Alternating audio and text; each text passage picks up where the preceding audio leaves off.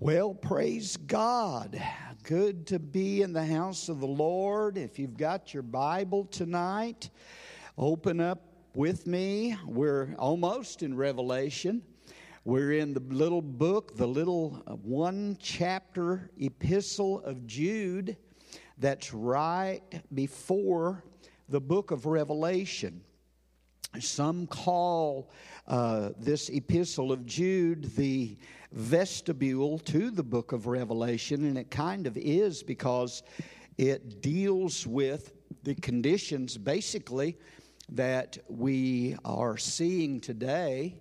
Jude dealt with it and saw it coming in the early church, and the same conditions we're dealing with as well today, right before the coming of the Lord.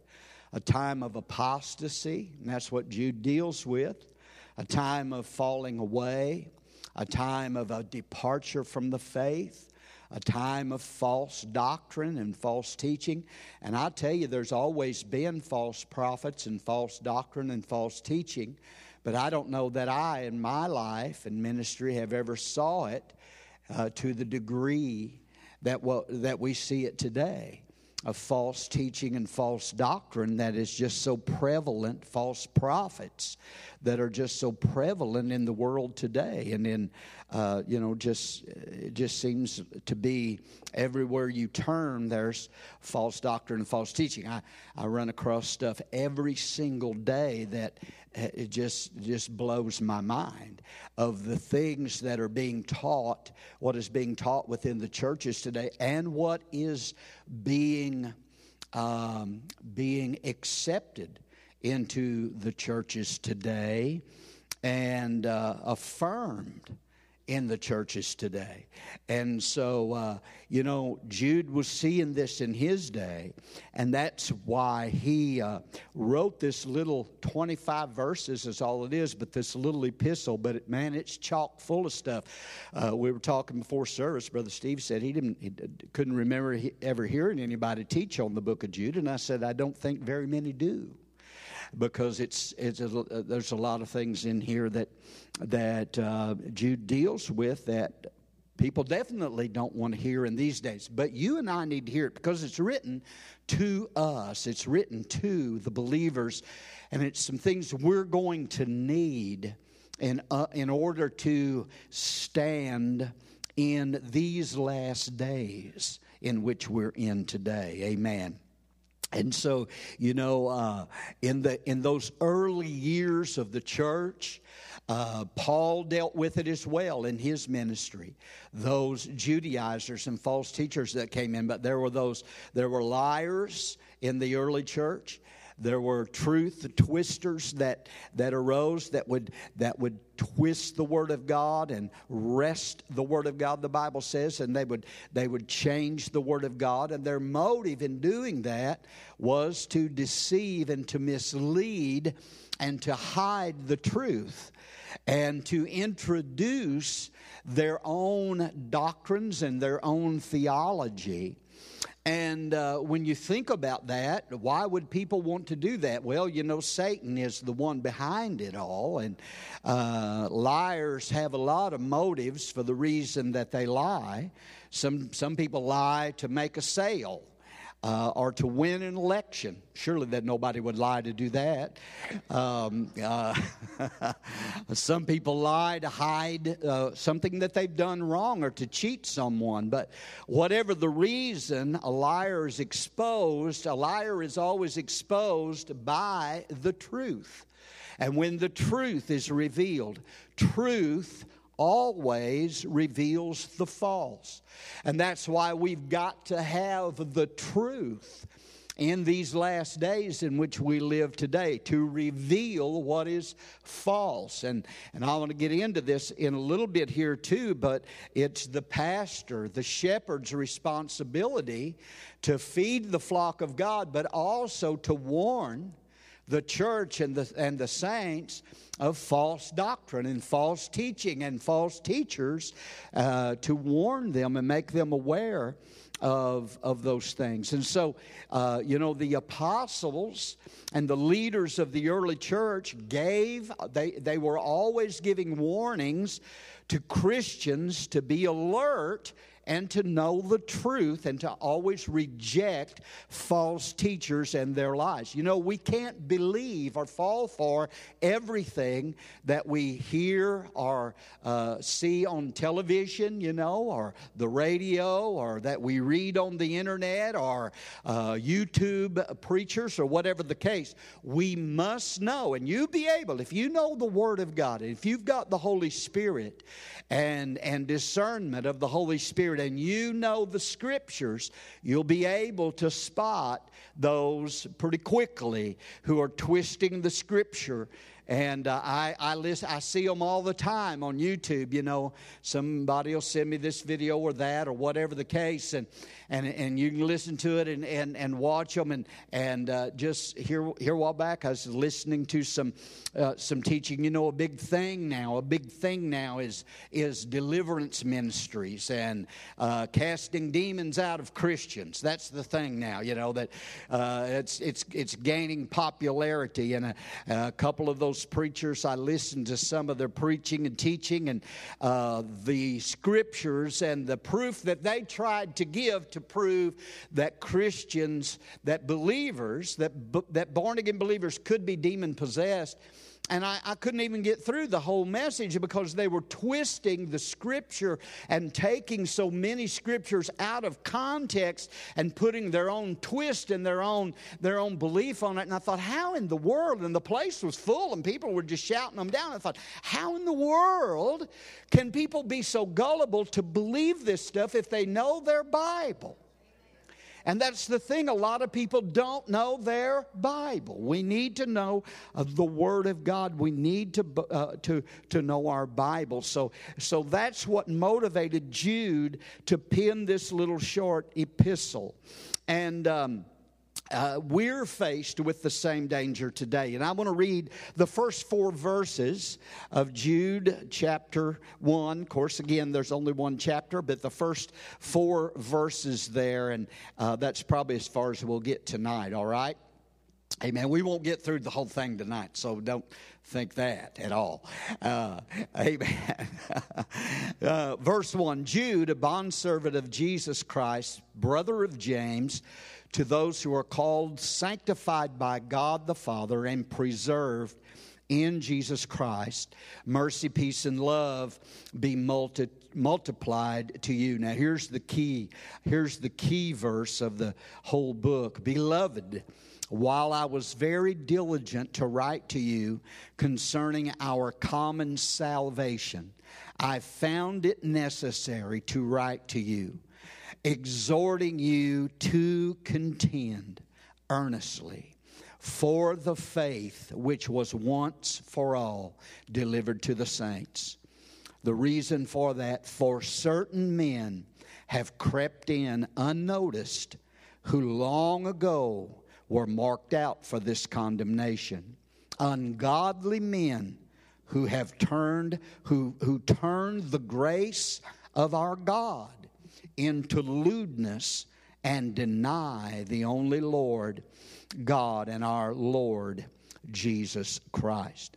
So this is what they were facing in that day. And ladies and gentlemen, I think we know that we're facing the same danger today of false teachers and false doctrine that we need to be aware of apostasy. And that's basically was the theme of this letter of Jude, was on apostasy and apostate teachers.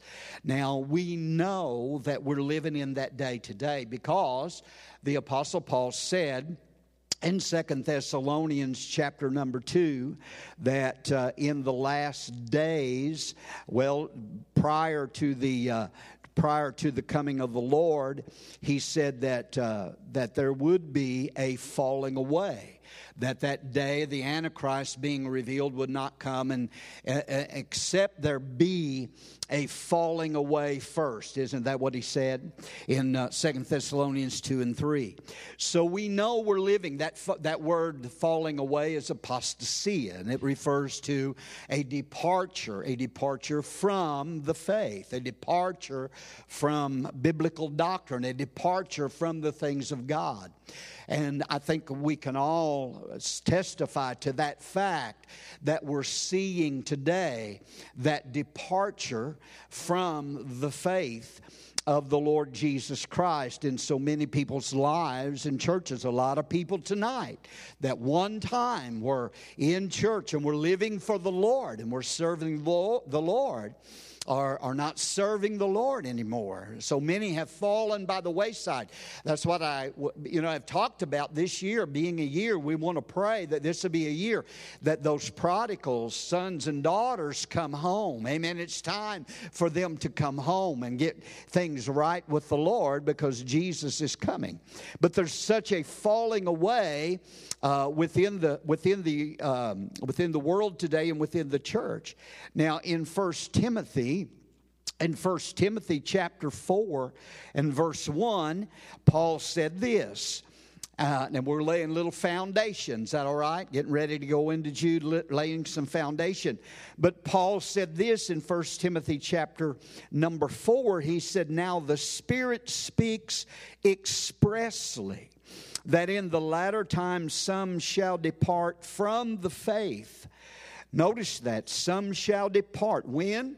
In the latter times. Some shall depart from the faith, giving heed to seducing spirits and doctrines of devils, or doctrines of demons. So there's spirits, behind every false doctrine, behind every wrong doctrine, there is a spirit that seduces people to believe that false teaching. There's a seducing, deceiving spirit. We were just talking a while ago before church about Adam and Eve and how Eve was deceived. Adam went into it eyes wide open. He wasn't deceived, but the enticement and the temptation and the subtlety of the devil and how he deceives people today.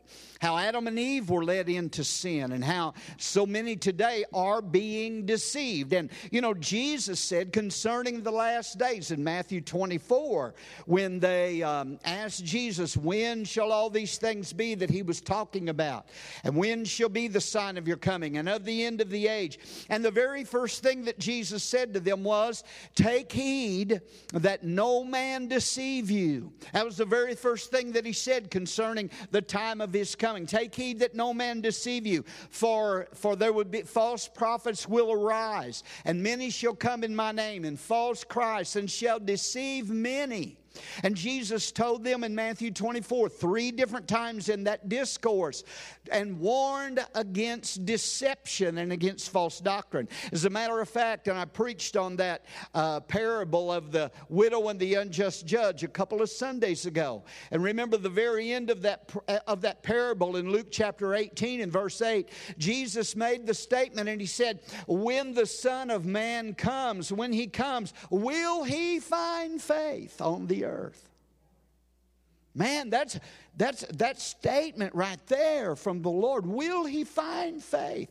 It tells us that in the latter days that there will be just a few that will still be in the faith. People will depart from the faith, Paul said, giving heed to seducing spirits and to doctrines of demons. And then over in 2 Timothy, chapter number 4 in 2 Timothy, Paul told Timothy, he said, "For the time will come," in verse 3, 2 Timothy 4 and 3. Well, in verse 2, let me just read verse 2. He told Timothy, he said, "Preach the word. Be instant, be ready, in season, out of season, reprove and rebuke and exhort with all longsuffering and doctrine." And notice verse 3 says, "For the time will come when they will not endure sound doctrine, but after their own lusts," or after their own desires, "shall they heap to themselves teachers having itching ears. What does that mean? They're looking for a teacher, a preacher that will scratch them behind the ear or tickle their ear and tell them they're all right in the way they're living, even if they're not. And there are multitudes of those teachers. And Paul said that time will come. They will not endure sound doctrine. I believe we're there, ladies and gentlemen, today. We're there today. Amen. And then over in 2 Peter, let me read one more verse from 2 Peter, because 2 Peter and Jude are pretty synonymous. Some commentators, they believe that Jude used and borrowed some things from Peter and from his epistle and put in his epistle, or vice versa. But there are some things that are very, very much the same in both of those letters. But Peter said this in 2 Peter chapter number 2 and verses 1 and 2. Look what Peter said. He said, "But there were false prophets also among the people, even as there shall be false teachers among you, who privately shall bring in damnable heresies, even denying the Lord that bought them, and bring upon themselves swift destruction." And in verse 2 he says, "And many," notice this, "and many shall follow their pernicious ways." That means their depraved ways, their evil ways, their sensual ways. In other words, they're going to be teaching things that appeal to the flesh of the people. And he said that many shall follow their depraved ways, by reason of whom the way of truth shall be evil spoken of. And that's what we see today by many of the false teachers. What we're teaching here tonight, and what we teach here at Abundant Life Family Church, is as it refers to the born-again experience and being separated from the world and living a godly, holy, consecrated life. Well, that's frowned upon by a lot of teachers today, and that's spoken against. Amen? Fundamental Bible beliefs. They have a word for us now. For us, fundamental Bible, they call us Bible thumpers, of course. But there's a little slang term they have that I found out for those who are fundamental in the faith. They call us fundies. Fundies. Well, call me all the fundy you want to. Amen. Well, but I am. I think, and this is what Jude is getting at. We have got to earnestly contend for the faith. There's only one. There's only one faith, and we've got to earnestly contend for the faith, amen, that was once delivered to the saints. So Paul warned against the great falling away of the last days. Jesus warned against being deceived in the last days. And so Jude gives the purpose for this little epistle in verse number 3, which I said is the key verse. In verse number 3, and this is the purpose for him writing to them, he said, "I found it necessary to write to you, exhorting you to contend earnestly for the faith which was," notice this, "once for all delivered to the saints." Do you know what that means? That means nothing else is going to be added to it. It's been once for all delivered, the faith, and this is it right here, and there's nothing else that's going to be added to it. And Jude in this epistle does not mince words, and he pulls out all the stops to unmask dangerous heretics and to stir up the saints to earnestly contend for the faith. Now let's look at these first few verses tonight, and of course verse number 1. Jude, it begins with, and it describes, and he identifies himself as who he is and who's writing this letter. Jude is the brother of James. He says, "Jude, a bondservant of Jesus Christ and brother of James, to those who are," notice this, here's who he's writing to those who are called, who are sanctified by God the Father, and some translations say beloved beloved of God the Father, and preserved in Jesus Christ, mercy, peace, and love be multiplied to you. So he identifies who the writer of this letter is. His name is Jude, which is short for Judas. And so we have to identify, we know who the famous Judas was Iscariot, the apostle of the Lord. That was the traitor or the betrayer. And possibly that's why Jude goes by Jude and not Judas. Amen. But Jude is short for Judas or Judah. And the Bible says here, who is this Jude? It says he's the brother of James. James being the James that wrote the epistle of James, who was the leader. James was the leader of the church at Jerusalem. He was, I guess you would say, the senior pastor or the lead pastor of that huge church at Jerusalem that was formed there at Pentecost, after the day of Pentecost. So James was the brother of Jude, Jude the brother of James, the pastor of that church, and both of these gentlemen were half-brothers of the Lord Jesus Christ. You find that in Mark chapter 6 and verse 3, when Jesus went to Nazareth, and they remember how that they ridiculed him, and they said, well, who does he think he is? Speaking all these great words and doing all these things. Why?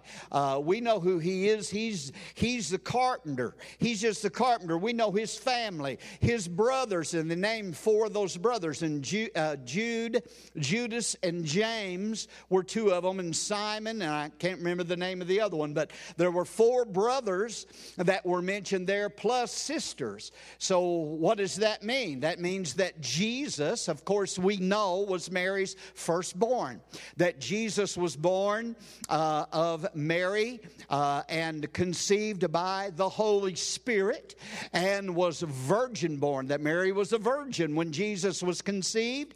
And but after the birth of Jesus, Joseph and Mary had other children. They had 4 sons that are mentioned, plus they had some daughters. So these were half-brothers of the Lord Jesus Christ that were raised up with him, that knew him all of his life.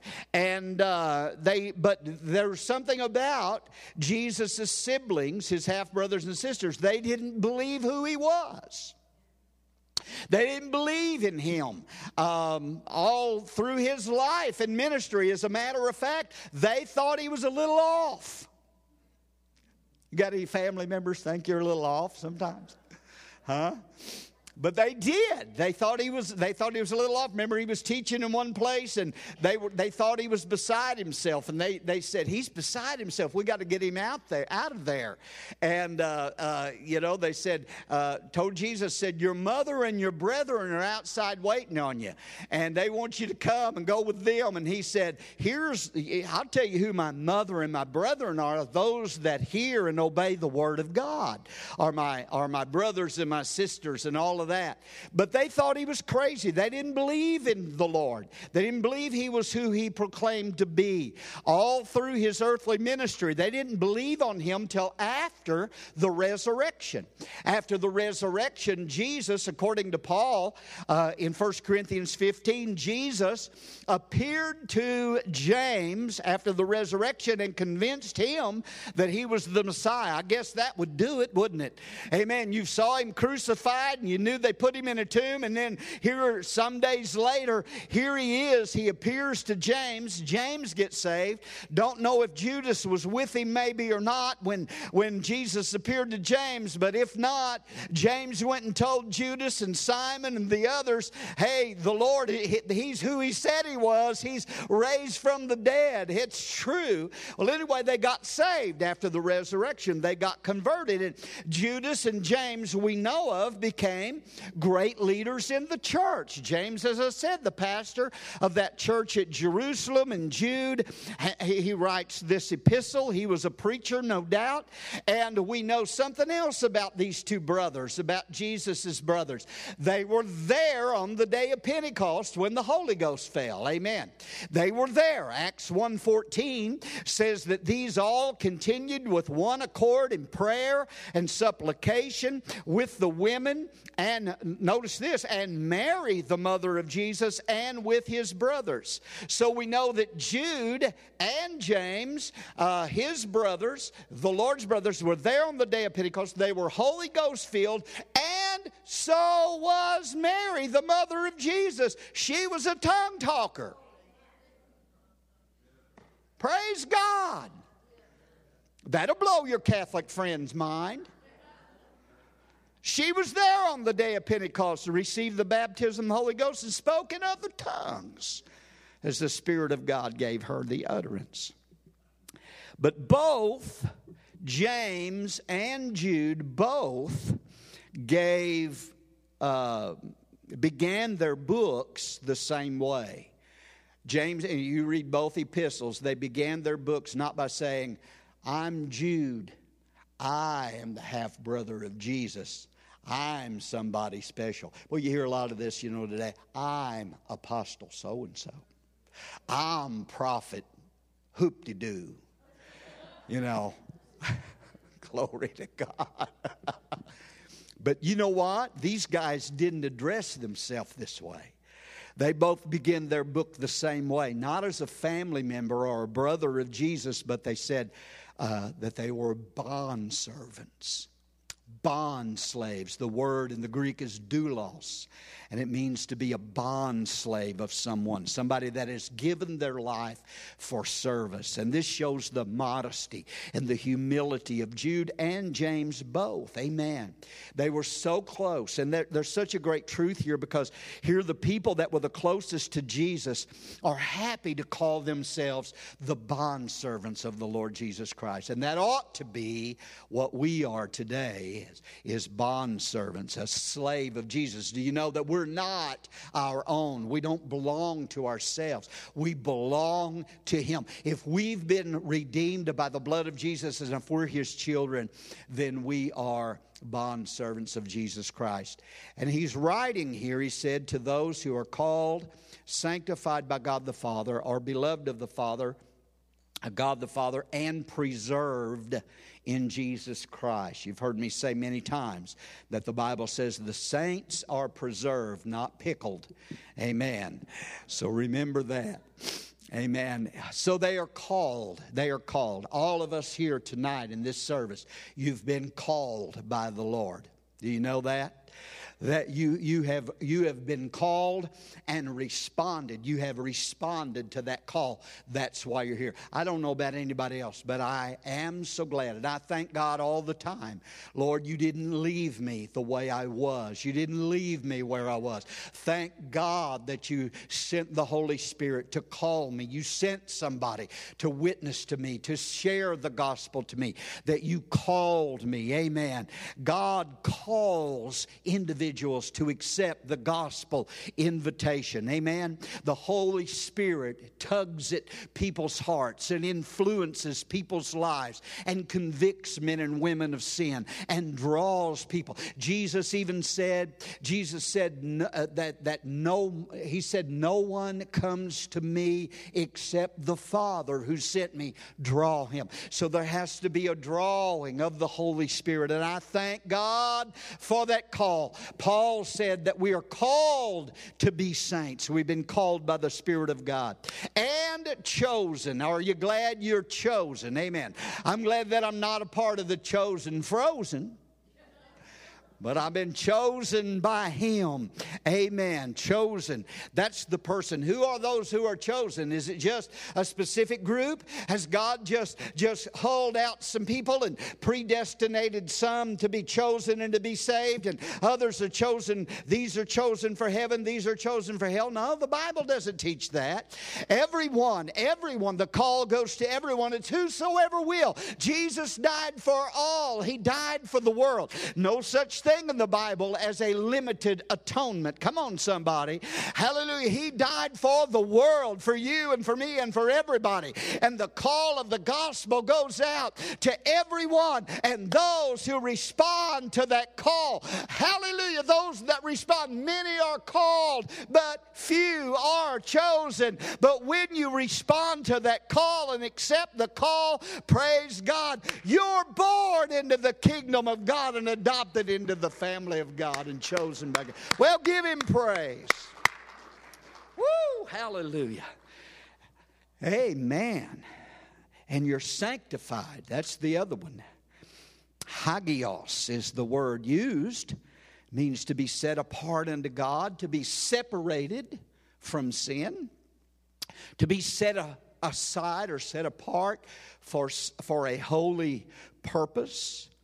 And when we are sanctified, when we get saved, sanctification is a definite and progressive work of grace in our life. When you get born again, God sanctifies you and sets you apart.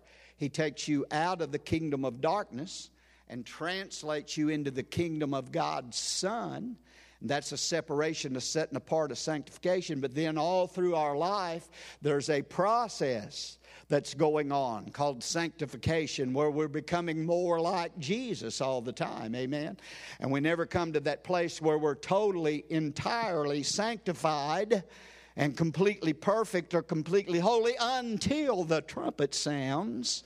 Amen. But I'm glad to say I'm not where I used to be. I'm not where I need to be yet, but I'm not where I used to be. So I'm continuing sanctification is spiritual growth and development in our life. And he said He set us apart. Those who are sanctified are those who are dedicated to following God and living for God. It's another word for sanctified is holy or holiness. The word saint is another word. We are all saints of God because we are set apart unto Him and to His purpose. And then he said we're preserved, and that means to be kept, to be guarded, to be watched after, protected, looked after, and cared for by God. We are kept. Peter said we are kept by the power of God through our faith. How many knows that the Lord has saved us, and as long as you keep your faith in Him and believe in Him, amen, that He will keep you. Jude begins this letter by talking about us being kept or preserved in Christ, and he ends this letter, I think it's verse 24, by talking about Him keeping us and keeping us from falling or keeping us from stumbling. And if you want to be kept, you can be kept. The problem is so many people don't want to be kept. I want to be kept. Amen. I don't want nothing to do with the world and with sin. But he said we're guarded and watched and preserved. He's preserved us from danger. And that's what that word means. To be preserved from danger, damage, defilement, and damnation. And this as we remain in Christ Jesus. Notice we are preserved. We are called, sanctified by God the Father, and preserved in Christ Jesus. You are not continually kept and preserved if you get outside of Christ Jesus. Amen? We'll be dealing with some of that once saved, always saved stuff as we go through this epistle, so buckle your seat belts.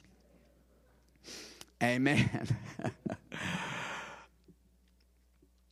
So he said He gives the salutation, mercy, peace, and love be multiplied to you. And we need all of that, right? Oh, I didn't think I had that much to cover tonight. And here we are. Verse 3. Let me read that again. Beloved, while I was very diligent to write to you concerning our common salvation, I found it necessary to write to you, exhorting you to contend earnestly for the faith which is once for all delivered to the saints. So Jude's intent, notice this. When Jude sat down to write this letter, his original intention was to write a letter to them, an epistle to them concerning the common salvation. Do you see that? He wanted to write a letter about our salvation in Jesus. A letter of encouragement and about what it meant to be saved and the blessings of salvation. Probably a letter similar to some of Paul's epistles, where he talked about salvation, what it is to be in Christ and be saved. And that was Jude's intention when he began to write. But as he sat down and began to write, the Holy Spirit got a hold of Jude. And it took, when he began to write, it took a different turn. And the Holy Spirit changed his direction and began to move upon him. And he was compelled. He said, I was diligent, but he said, I found it necessary to write to you and exhorting you to contend for the faith. So the Holy Ghost begins to compel him. No, Jude, here's what you need to write about. Here's the message you need to give. And the Holy Ghost, as Paul said in Timothy, the Spirit speaks expressly that in the last days, there would be those that would depart from the faith. And that's what was happening to Jude. The Holy Spirit was speaking to him and influencing him and compelling him to write an epistle about our battle against false teachers and against false teaching. And so that's how important that it was and still is today. He was telling Jude, he was letting Jude know, the Spirit was, that the saints needed to be stirred up and they needed to contend earnestly for the faith that was once and for all delivered to the saints. Attacks were being made against the Christian truth. The church had been infiltrated by people who were teaching a different message altogether, and error was being mixed with the truth. And that's such a dangerous thing. When false doctrine rides into the church, it always rides into the church on the back of truth. Amen? The enemy never just announces, hey, I've got some false doctrine. It's always that secret mixture that he tries to mix it in. Jesus told a parable, of a woman that had 3 measures of meal in Matthew chapter 13. Remember that parable? And she had 3 measures of meal, and she hid some leaven in that meal until the whole was leavened. And I heard a guy preach one time, and he said, well, that's how you do the gospel. You put a little gospel into the world and it just spreads and takes over the whole thing. That ain't what he was talking about. There is no place in the Bible that the gospel is likened unto leaven. Anywhere leaven is used in the Bible, it refers to sin, it refers to false doctrine. Jesus said, beware of the leaven of the Pharisees and of Herod. Leaven never refers to anything good. That's why we have unleavened bread. Leaven represents sin and evil and false doctrine. And what Jesus was saying was that in the last days the kingdom of God will be likened to that. The meal is the true word of God, but the evil people will introduce leaven into the true word of God. And that's what we have today, and that's what Jude was dealing with in his day. Jude's admonishing them. He's telling them it's time to contend for the faith, for the truth of the gospel, and to stand for the truth. And every true pastor is a watchman. Amen? Every true pastor is a watchman. And as I said at the beginning of this lesson, that every true pastor must not only feed the sheep, but also warn the sheep and warn the people of what's going on. 3 times, 3 different places in the book of Ezekiel. I just read all 3 of them today. But in the book of Ezekiel, in chapter 3, chapter 18, and chapter 33, God spoke to Ezekiel about being that watchman and warning the people. And notice, I'm going to read what he said to him in Ezekiel chapter 3, verse 17. He said, Son of man, I've made you. Now this is I believe this is for every true God-called pastor and minister. He said, Son of man, I've made you a watchman for the house of Israel. Therefore hear a word from my mouth and give them warning from me. when I say to the wicked, you shall surely die, and you give him no warning, or speak to warn the wicked from his wicked way to save his life, that same wicked man shall die in his iniquity, but his blood I will require at your hand. Yet, in other words, preacher, it's your fault if you don't tell them what's right and wrong. And they die in their sin. You're responsible, preacher. It's getting quiet. Verse 19, he says, yet if you warn, here's the thing, if you warn the wicked, and he does not turn from his wickedness, nor from his wicked way, he shall die in his iniquity, but you have delivered your soul. Again, notice this. That's dealing with sinners. But notice this.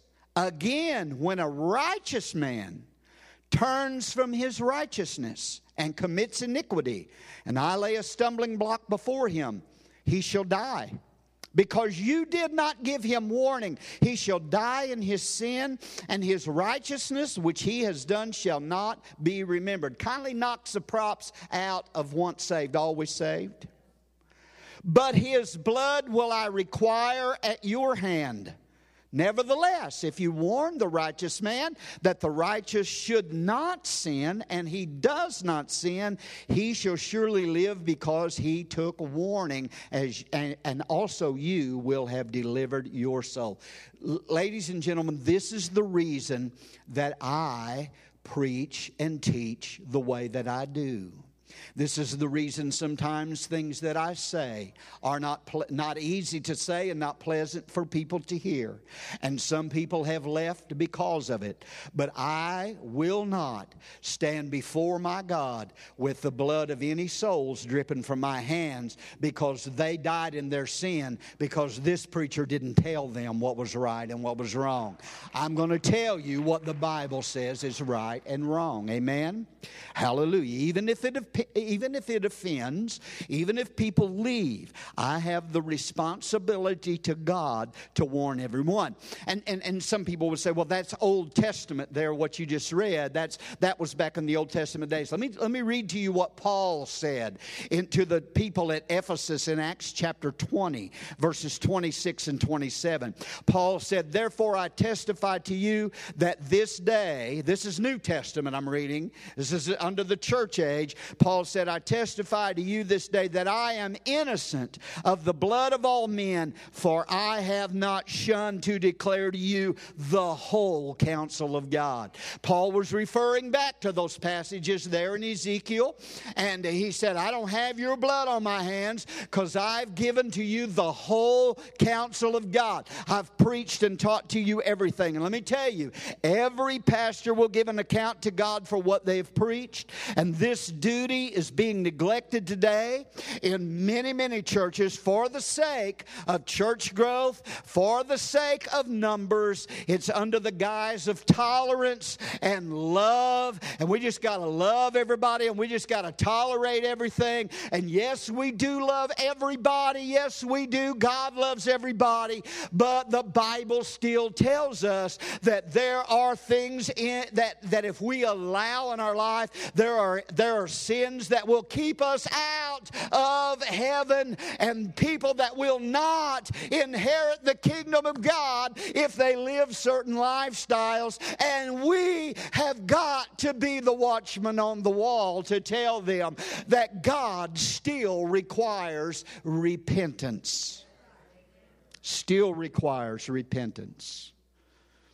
He said that we must earnestly contend, talking to the church, for the faith once for all delivered. That word delivered means it's the faith that's been handed down or entrusted to us. It's the teachings of the Lord Jesus Christ, the teachings of the apostles that is in the New Testament, and these teachings have not changed. Can I get an amen? That word contend, earnestly contend, means to struggle. It means to agonize. It means to fight.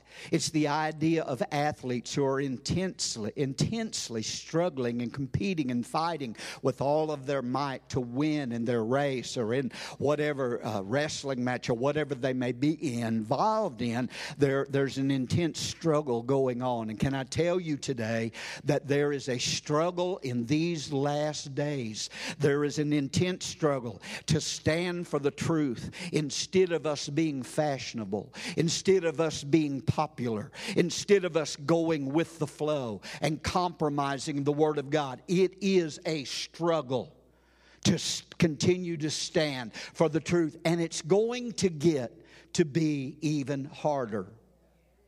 Major. I'll probably get into this later on in this series. But mega church pastor, mega church pastor. Recent message that he preached, just more or less affirming the homosexual community to come to his church. And man, just made some statements about, he even talked to them about the homosexuals, about how the homosexual Christians, and by the way, there is no such thing. Now, I know, see, here we go again, getting into areas that are hard to deal with in the day we're living in, because we're supposed to affirm everybody. But we do not affirm what the book does not affirm. Amen? But he said that the homosexuals, he said, he said, I can imagine how you are, because you go to every church and try to feel welcome.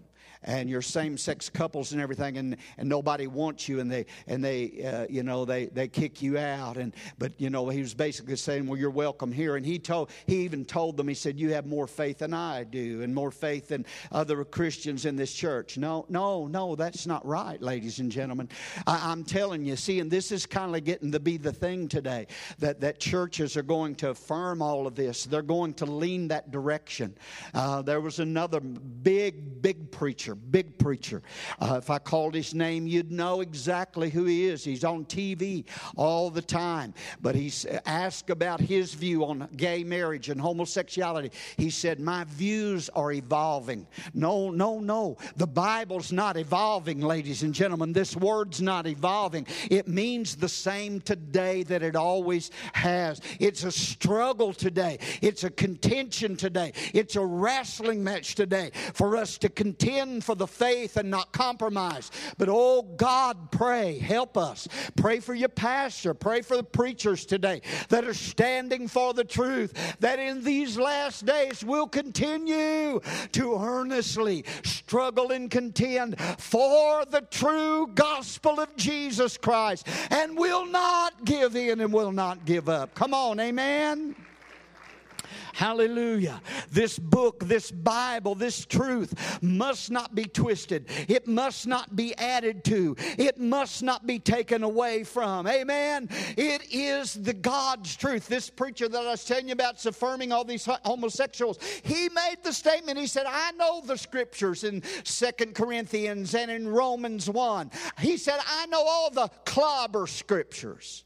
Referred to the scriptures against homosexuality as being clobber scriptures. In other words, I know, and this is where I got the thing where they called us fundies. I know the fundies, they take the clobber scriptures and beat you, all homosexuals, over the head with them. No, we're not beating you over the head. We're trying to keep you out of hell. We're trying to let you know that it's not okay, that there must be repentance and a turning from that and a turning to the Lord Jesus Christ. How many knows what I'm talking about? Amen? Praise God. We're not clobber scriptures. But that's what he referred to them as. So in these last days, our work is cut out for us. We are going to need more of Jesus than we've ever had before. Now let me close this out. Verse 4. Here's the reason why we have to contend. Here's the problem. For certain men have crept in unnoticed, who long ago were marked out for this condemnation. Ungodly men who turn, notice here's what they're doing, who turn the grace of our God into lewdness and deny the only Lord God and our Lord Jesus Christ. This is the reason Jude was so impressed to write this letter, because false teachers had crept into this early church. He used the word here, the New King James uses the word crept. The King James uses the word crept.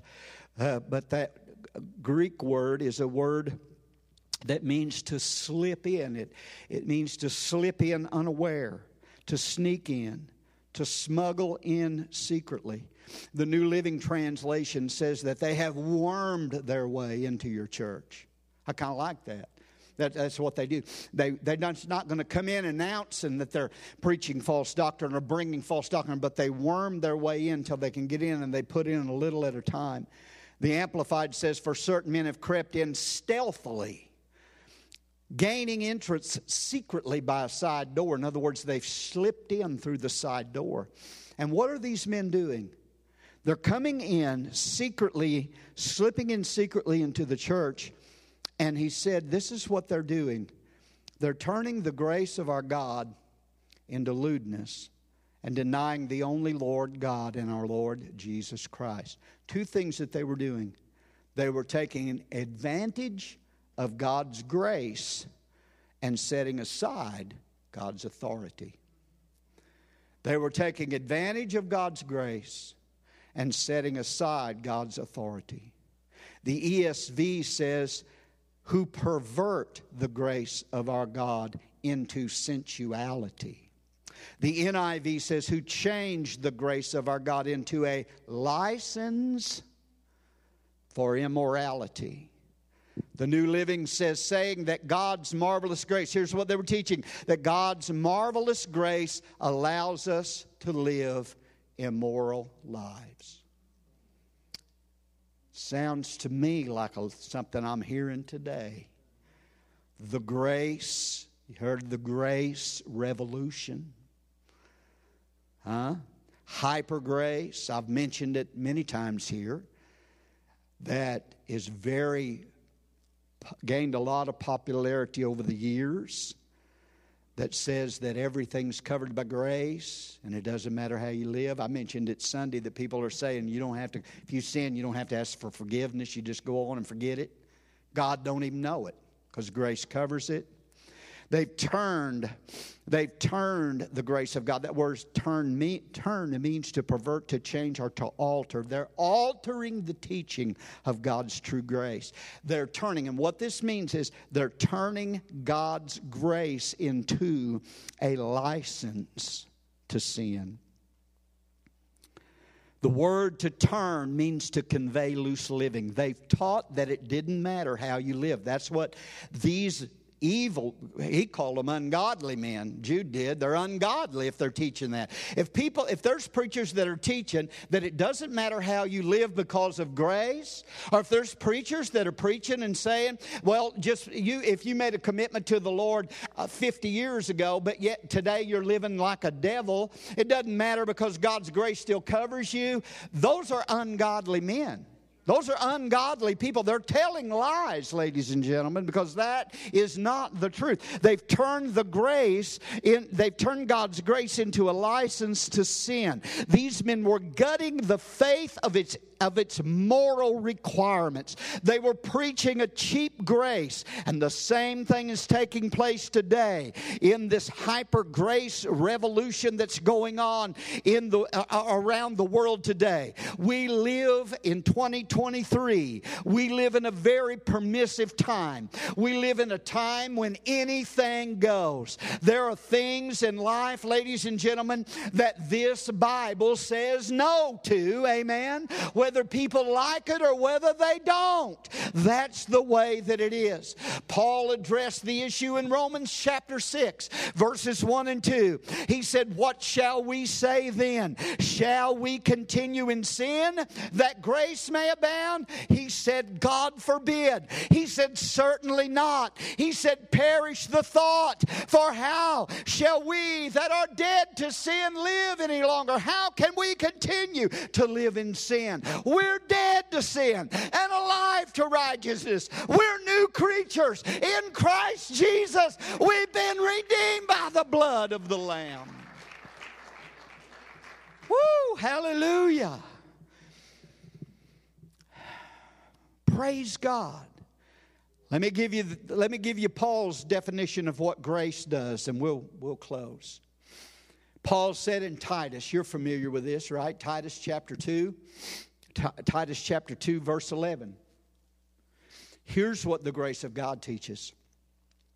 Paul said in Titus 2:11, for the grace of God that brings salvation has appeared to all men.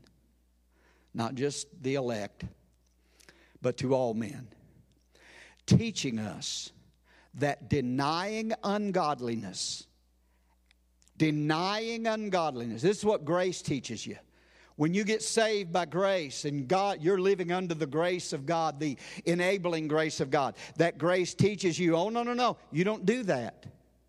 You deny all ungodliness and you deny worldly lust. And here's what grace teaches you, that you should live soberly, righteously, and godly in this present age. Right now, today, in this old sin-cursed world, you live soberly, righteously, and godly in this present age, looking for the blessed hope and glorious appearing of our great God and Savior Jesus Christ. Because those are the only ones that's living that way, are the ones who are going to see that blessed hope of the Lord Jesus Christ.